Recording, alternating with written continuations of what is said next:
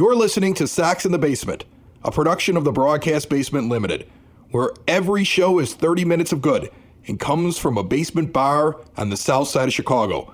Pull up a stool, pour a cold one, and join us right now for Sox in the Basement. Heard everywhere podcasts can be found, and always at soxinthebasement.com. I want to say first off, thanks to Herb Lawrence, who's out there in the podcast world surrounding White Sox baseball and a longtime veteran of Chicago radio, that completely for no reason whatsoever, except that he just felt like being nice to us, tweeted out about how well produced this show is. And, you know, then we got all these responses from people talking about, like, that's why, even though I'm angry with the team, I'm still listening to Sox in the Basement. And I want to tell you, first of all, it touches my heart, all those comments and what Herb said, but also it touches my heart when I look at the numbers for this show. I fully expected about midway through the summer that this show would completely bottom out. And this show's actually got more listeners now than it had last year. So I want to say thanks to all of you. You guys rule. I don't know what we're doing over here, but I appreciate the support. Yeah, well, hey, you know, I'm not one to look a gift horse in the mouth, and I enjoy the fact that people listen to us, and I enjoy the fact that we get a chance to still talk about the team, even in times when we're sitting here going, I really, really wish it was something else, you know, that we were talking about. I really wish we were talking about a playoff push, and what's the rotation going to line up like? Do you start Jesse Schultens in a 3-game series? I never want to hear that uttered from your mouth again. This episode of Sox in the Basement is brought to you by Cork and Kerry at the Park. There's 2 locations, actually, for Cork and Kerry. There's one on Western Avenue as well, but Cork and Kerry at the Park is in the shadow of the ballpark at 33rd and Princeton. It is the perfect place for pregame, postgame, in-game. Bring the kids over, feed them after the game, get back over there for an after-game drink and some commiseration and start talking about this roster and what you think should be done with it in the offseason and what's going on with it right now. And we're going to get into that on this episode of Sox in the Basement, an extensive bar, rotation of craft beers, familiar favorites, spirits, and wines. Learn more at corkandkerry.com. Before we get into the current roster, I decided to do some math. And this is the thing I really wanted to jump into today. I looked at the contracts, the bigger contracts on the White Sox right now. I'm not going to look at ARB numbers. I'm not going to try to break everything down to the penny. I'm just going to look at the big contracts. Okay, currently being paid on this team for the 2023 season, the lost season of White Sox baseball. Yoan Moncada, $17.8 million. Andrew Benintendi was not split up evenly. I didn't know that. $8.6 million was all he was this year. He's a little backloaded. Yeah, actually mid-loaded. He's mid-loaded, and then it kind of comes down in that last year, but not that much. This is the lowest of all 5 years in terms of what he gets paid. And then Liam Hendriks, $14.33 million. Tim Anderson, $12.5. Eloy Jimenez, $10.33. Luis Robert Jr., $9.5. And then I could kind of go into the rest of them. But those are the big contracts, because I don't expect Clevenger to come back with the option. And in reality, it's only $4 million next year if he sticks around. And who knows how that's going to work, but I doubt he's on the team. We'll see. So those are the big ones that I'm looking at, right? Okay, so now when I look at the next year, there's increases. Moncada goes up to $24.8 million. Try not to throw up in your mouth too much. Oh. $24.8 million for that guy. This is why Rick Hahn should have been fired years ago. And by the way, it's another $5 million in 25 if you want to just buy him out, unless you want to pay him another $25 million. Crazy. No. Andrew Benintendi goes up to 17.1. Eloy Jimenez goes up slightly from 10.3 to 13.83. Luis Robert Jr. gets a raise from 9.5 to 12.5. And then you have the Hendricks option and the Anderson option. Well, doing quick math with just that grouping, Moncada, Benintendi, Hendricks, Anderson, Jimenez, and Robert Jr., the bigger contracts on the team, doing quick math, if you take Moncada, Benintendi, Jimenez, and Robert Jr., the 4 that are already assured of having their money next year, and you just look at the difference in what they're going to make, and you don't even include Hendricks and Anderson, and you have their money come off, you're basically breaking even. The White Sox make about $3 million if they don't pick up the Liam Hendricks option, and they just defer out and pay him a little bit for like the next 10 years, I think is how this works. And they just kind of spread it out. And then if you pay $1 million for Tim Anderson to go away, you only make $3.14 million. If you pick up their options, you are going to spend more money on those contracts and likely more money on your salary before you add one single free agent to a team that is in desperate need of new players to fix the problems of the last regime. So the question I have to you is, I think it's a no-brainer. You just move on from Liam. Great story, great guy on this show before, but you're just going to defer out that money. And when he gets back from everything he's dealing with, he'll get a nice little annuity paycheck for a while from the White Sox while he goes out and makes more money for somebody else, because I don't know if you need that closer in 24 and that burden with all these other problems. And then you have to look at Tim Anderson and say, is this really somebody you want to give $14 million to next year when he still is playing terribly? That little flash after the All-Star break went away. Still really bad at the plate. Yeah, and you also have to, I think, look at it from the standpoint of where else can you trim contracts in that list that you gave? Because if you're obviously not trading Luis Robert Jr., but do you think Eloy has enough value on the trade market to where he's going to bring back enough major league ready stuff to make it worth trading him off, right? No one's going to take Yohan Moncada at that number. So at best, maybe you can trade and keep some of the money, pay cash for some of it. There's really not a good answer other than Tim Anderson and Liam Hendriks, who are really going to be amongst the faces of the franchise, and the guys that were out front in the Rick Hahn rebuild, in the Rick Hahn attempt to make a championship team. You almost have to think about it economically and just sit there and say, like you said, there's no starting rotation. No. So you're going to have to find major league pitchers. And I know they just traded for a bunch of prospects that some of those guys are going to step in and be forced to step in some ways. But you don't have a starting rotation. You probably don't have enough in the bullpen. You still don't necessarily have a second baseman set up because you're cycling through guys. Lennon Sosa is getting a chance now, but he may not be the answer. You have a hole in the outfield if Oscar Colas is not going to be the guy. And you have to really think long and hard about how you're going to construct a complete and full roster for next year just to put a team on the field. Unless you're going to sit there and say, we're only going to commit to young guys and sink or swim, that 2024 is going to be the year that they either figure it out, put it together, and become major league players, or we're going to have to start from scratch again in 25. I think you're looking at, the Anderson and the Hendriks money become, here's some bargain veterans that are going to help us put a team on the field next year so that we can work in all the prospects we just traded for into the rotation, so we can work in what we're going to do in terms of shoring up our middle infield and shoring up our outfield, and even we're going to buy time for Colson Montgomery to have one more year in the minors to develop. You're talking about one more year max with both Anderson and Hendriks anyway, right? Do you believe that you're a World Series contender in 2024 when you look at this roster? I mean, if you do, I'm going to ask you who hit you in the head and how many times did they do it?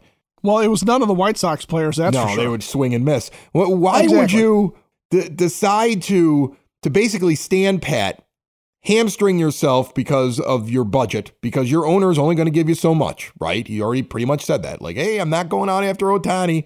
I'm not opening up the purse strings that much. Chris Getz knows what the problems are. He's just going to get in there and fix them all. All right, I'm going back into my cave. You won't see me again for several years.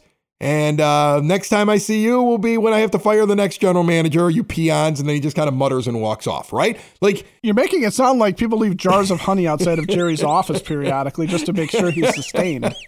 So you have the option of either basically being stuck or opening up some of your funds. And I think it makes sense to open up your funds. I think this is why Elvis Andrus is still on the team. I honestly do. You think he's coming back? First off, when you look at Tim Anderson's stats over just the last 28 days, the guy's hitting 225 with a 581 OPS. That's actually lower than what his season totals are. He's not getting better. Okay? He's not. The last 14 days, he's hitting 175. He's not getting better. It's not happening. You just have to understand that it was wonderful. It was a big, bright, shining light, and Icarus got too close to the sun in a lot of ways. And I don't know if it's worth $14 million. And if you can free that up, you're not going out for a free agent shortstop. You have Colson Montgomery. He's not going to be ready yet. But you look at the shortstops that are sitting out in free agency. Anderson's going to be the top one in baseball. That's going to tell you about how shallow it is. You got Javi Baez if there's an opt-out. I wouldn't opt out of his contract. Is it big? It's big, I think it's big. It's a big contract. It was the big Cubs contract that they had to move on from. Then he should stay right there with his money, right? And then Elvis Andrus is the third highest ranked shortstop on the list that I'm looking at right now from MLB.com. You already have the third best option in free agency at the shortstop position sitting there making $3 million for you this year. It is the shallowest class. It is why for the last year or so, we were telling you that if you really wanted to remake this team, you would move Anderson at his peak and go after the many shortstops that had hit free agency last year. But this team decided not to do that, and now you don't have an option.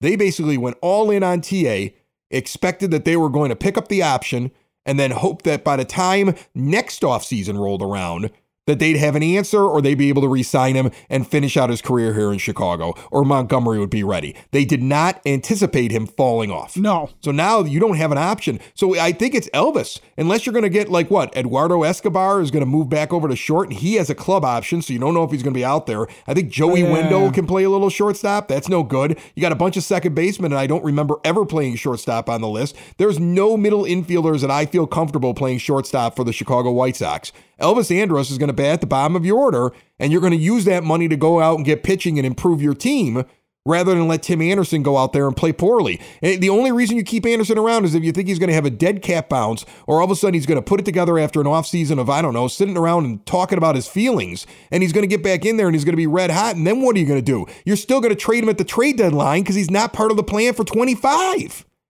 So, I mean, do you really want to risk $14 million? And say, we're going to spend $14 million on the hope that all of a sudden he gets good again.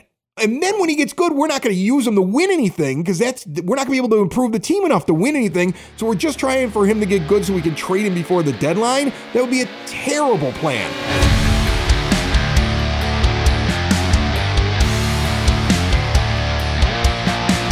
Switch to a new age of life, White Sox fans. Keep your mom and dad, grandma and grandpa out of assisted living.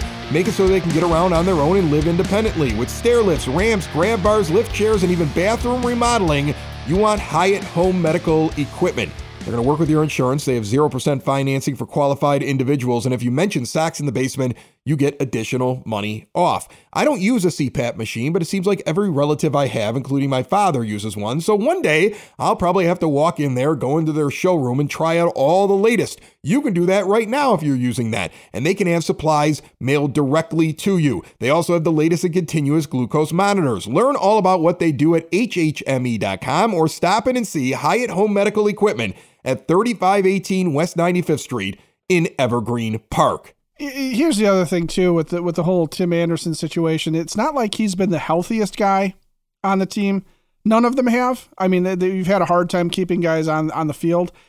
If you sign Anderson and he gets off to a slow start at the beginning of the season, that's one thing.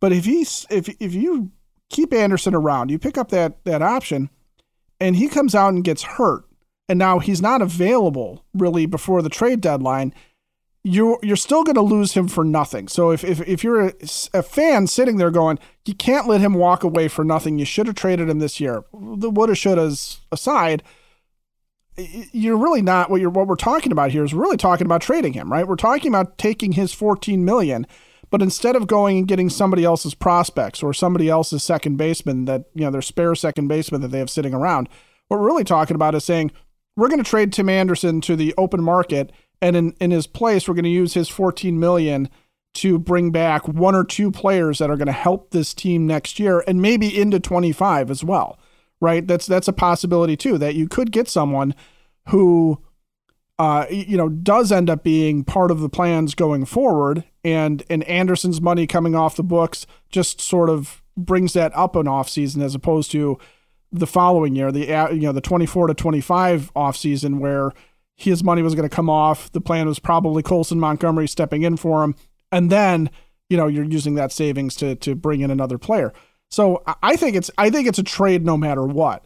I would trade him in the offseason, so to speak, by not picking up his money and physically actually making a trade with him, but trading off paying TA versus using that money elsewhere. Yeah, that's exactly what it is. It's a trade by getting the money back so you can use the money on something else. Like there's some options at catcher. They're not the greatest, but they're better than what you have right now.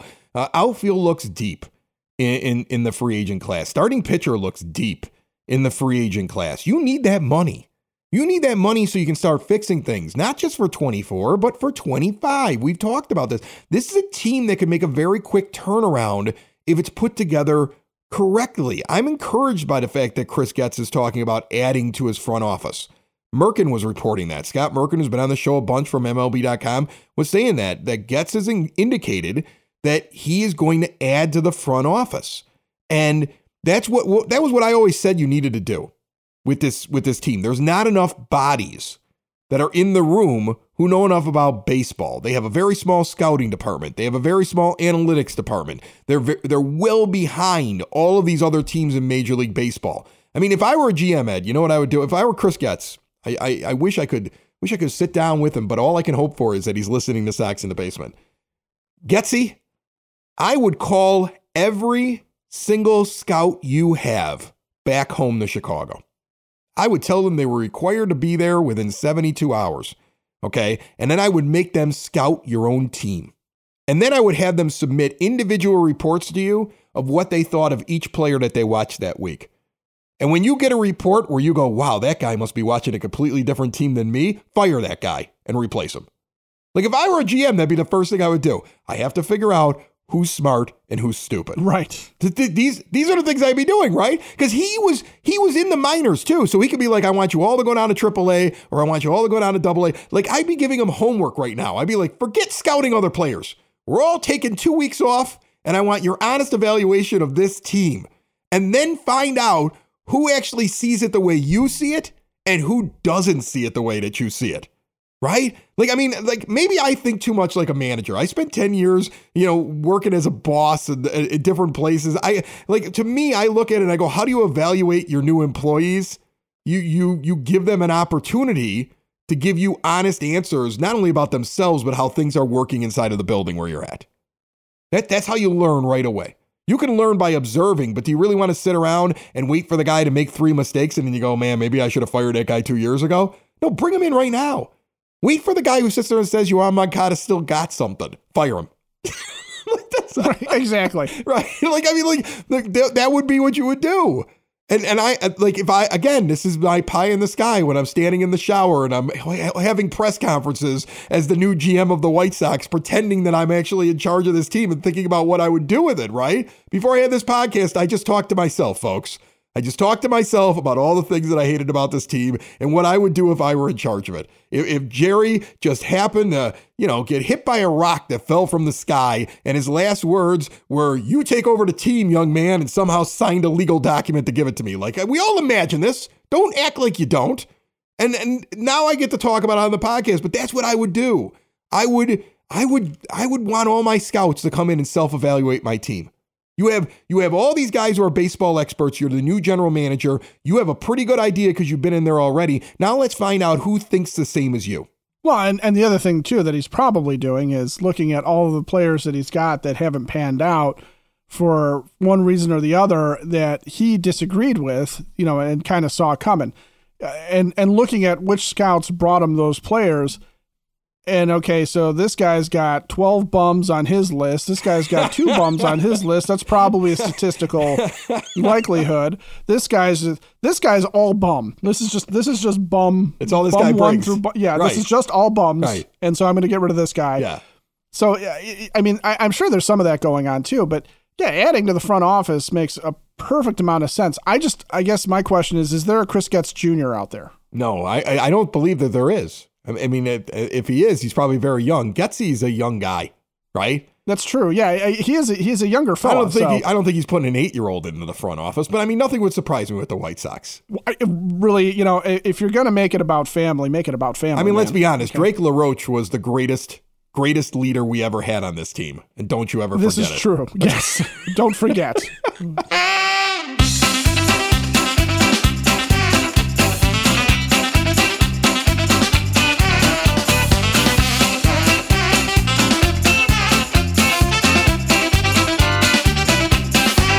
Joining me on the phone line right now, the Sox nerd, Dave Marin, who is getting close to the end of his season, putting up tidbits on the scoreboard at the rate. But he will continue to stick with us all throughout the off season, and we're lucky to have him because I learned so much talking to you, my friend. How are you? Fantastic, Chris. Thanks. I appreciate that. That's what I'm here for. Yeah, I mean, I think it made the season a little bit more enjoyable while we were dealing with all of the garbage, because like some of these tidbits were just, they blew your mind and made you remember why you liked baseball, because so many times I have started to hate baseball at different times during this entire season. Like I've really been like, oh my goodness, if I didn't have a podcast, I would be totally done with this team right now. But you've held me in there. I think you've held a lot of listeners in there as well, and we appreciate it. Well, I'm really glad to hear that. I appreciate that, and I will forge on, as they say. There you go. What do you got this week? Chris, we all need some relief the rest of this season, and hopefully Michael Kopech can give us some. When the Sox announced Kopech would finish the year in the bullpen, my gut reaction was good. There are some numbers from his year in relief which indicate Kopech can thrive out of the pen. Overall, he was 3-3 with a 3.90 ERA and 40 outings out of Tony La Russa's bullpen in 2021. Not mind-blowing, I know, but let's dig a little deeper, shall we? Average against the first batter is a stat I really like to flash on the board as much as possible. In 2021, Kopech was good here, holding the first batter to a 179 average. That's 5 hits and 39 at-bats. Another stat for relievers I like is strikeouts per 9 innings. Kopech averaged 13.4 strikeouts per 9 in 2021, which was the second highest output in Sox history among pitchers with at least 63 innings. The fact that Kopech holds hitters to a 209 average on pitches 1 through 25 and 194 on pitches 26 through 50 before the averages climbed substantially between pitches 51 through 100 fit the profile of an effective reliever. And let's face it, there were times in 2021 where reliever Kopech was absolutely electric and had me thinking maybe, just maybe, we have a future closer on our hands. And lest we forget that closers Dennis Eckersley, Roberto Hernandez, and Dustin Hermanson were all starters before excelling in relief, and Bobby Jenks started all but 2 of his first 80 pro appearances before the Sox turned him into a reliever. A quick follow on Miguel Cabrera. We closed the book on Miggy's career against the Sox last weekend in Detroit. The future Hall of Famer wound up slashing .282, .357, and .473 with 40 homers against the White Sox. At Guaranteed Rate Field, those numbers were .256, .341, and .456 with 26 homers. The 40 homers are the 15th highest total by a Sox opponent and easily the most of any Sox foe since Miggy debuted in 2003. His 25 homers are the most by a visitor to the rate. If you want to know where that 26th homer went, listen to last week's show. My zinger? An old baseball adage says that every player, no matter how obscure, holds some kind of record, no matter how obscure that record is. Meet Luis Patino. His claim to fame was that on September 2nd, he became the 53rd player the Sox used this year, which set the team record. Rich Renteria's 2017 and 2018 teams held the previous mark with 51 players used each. In case you were wondering, Chris, the 1905 team used the fewest players in Sox history with 19. That's it. Probably more than you wanted to know about Kopech, opponent's average, Dustin Hermanson, Miggy, and Luis Patino.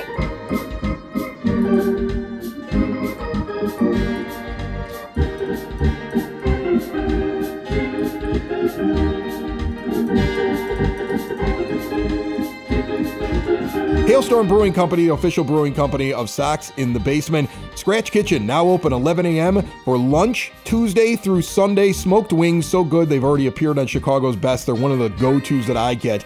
They got great sauces, but sometimes I just have them dry. Just the dry rub. They're that tasty. They're in Tinley Park, 8060 186th Street, right off of 80th Avenue. And I talked about the food. Let's talk about the beer. If you're like me and you like Oktoberfest, and I love Oktoberfest, this is one of my favorite times of the year. One of the best in Chicagoland. God's honest truth, they just unveiled it last year when Will Turner took over as their brewer. Take me to your liter. Go check it out in Tinley Park, 8060 186th Street, hailstormbrewing.com. What do you think about the Oscar Colas thing? Because I wonder if this is what's best for him, or I wonder if that's Chris Getz saying, I never really thought this was going to work. Send him back down there. He's got about 25 things he's got to work on. Seems like Pedro thinks he's got 25 things he's got to work on. He kind of was listing out all the stuff he has to do before he gets back to the majors. Oscar Colas is not the finished product that we were told he was going into the season. And there's stuff that Pedro's seeing, there's stuff that Getz is seeing that they're sitting there going, we're not pleased with him trying to do this at the major league level. You know, the other thing that occurs to me with the Kolas situation is not just about him as a player, but one of the things that I have a hope for Chris Getz going forward is, you know, the international signings were always about getting the big prize, right? And it worked with Luis Robert Jr. for sure, but Kolas was a prize.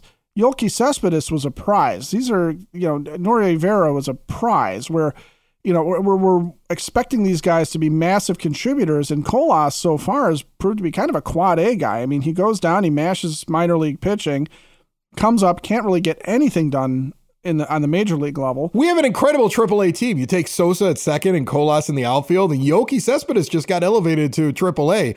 I mean, right now, that's a big time AAA team. It's just when they get to the majors is the problem. Yeah, and that becomes the issue is, you know, but that's 3 guys too. I mean, you're talking about that being a great great minor league team. That's literally 3 out of 9 positions that you just mentioned there.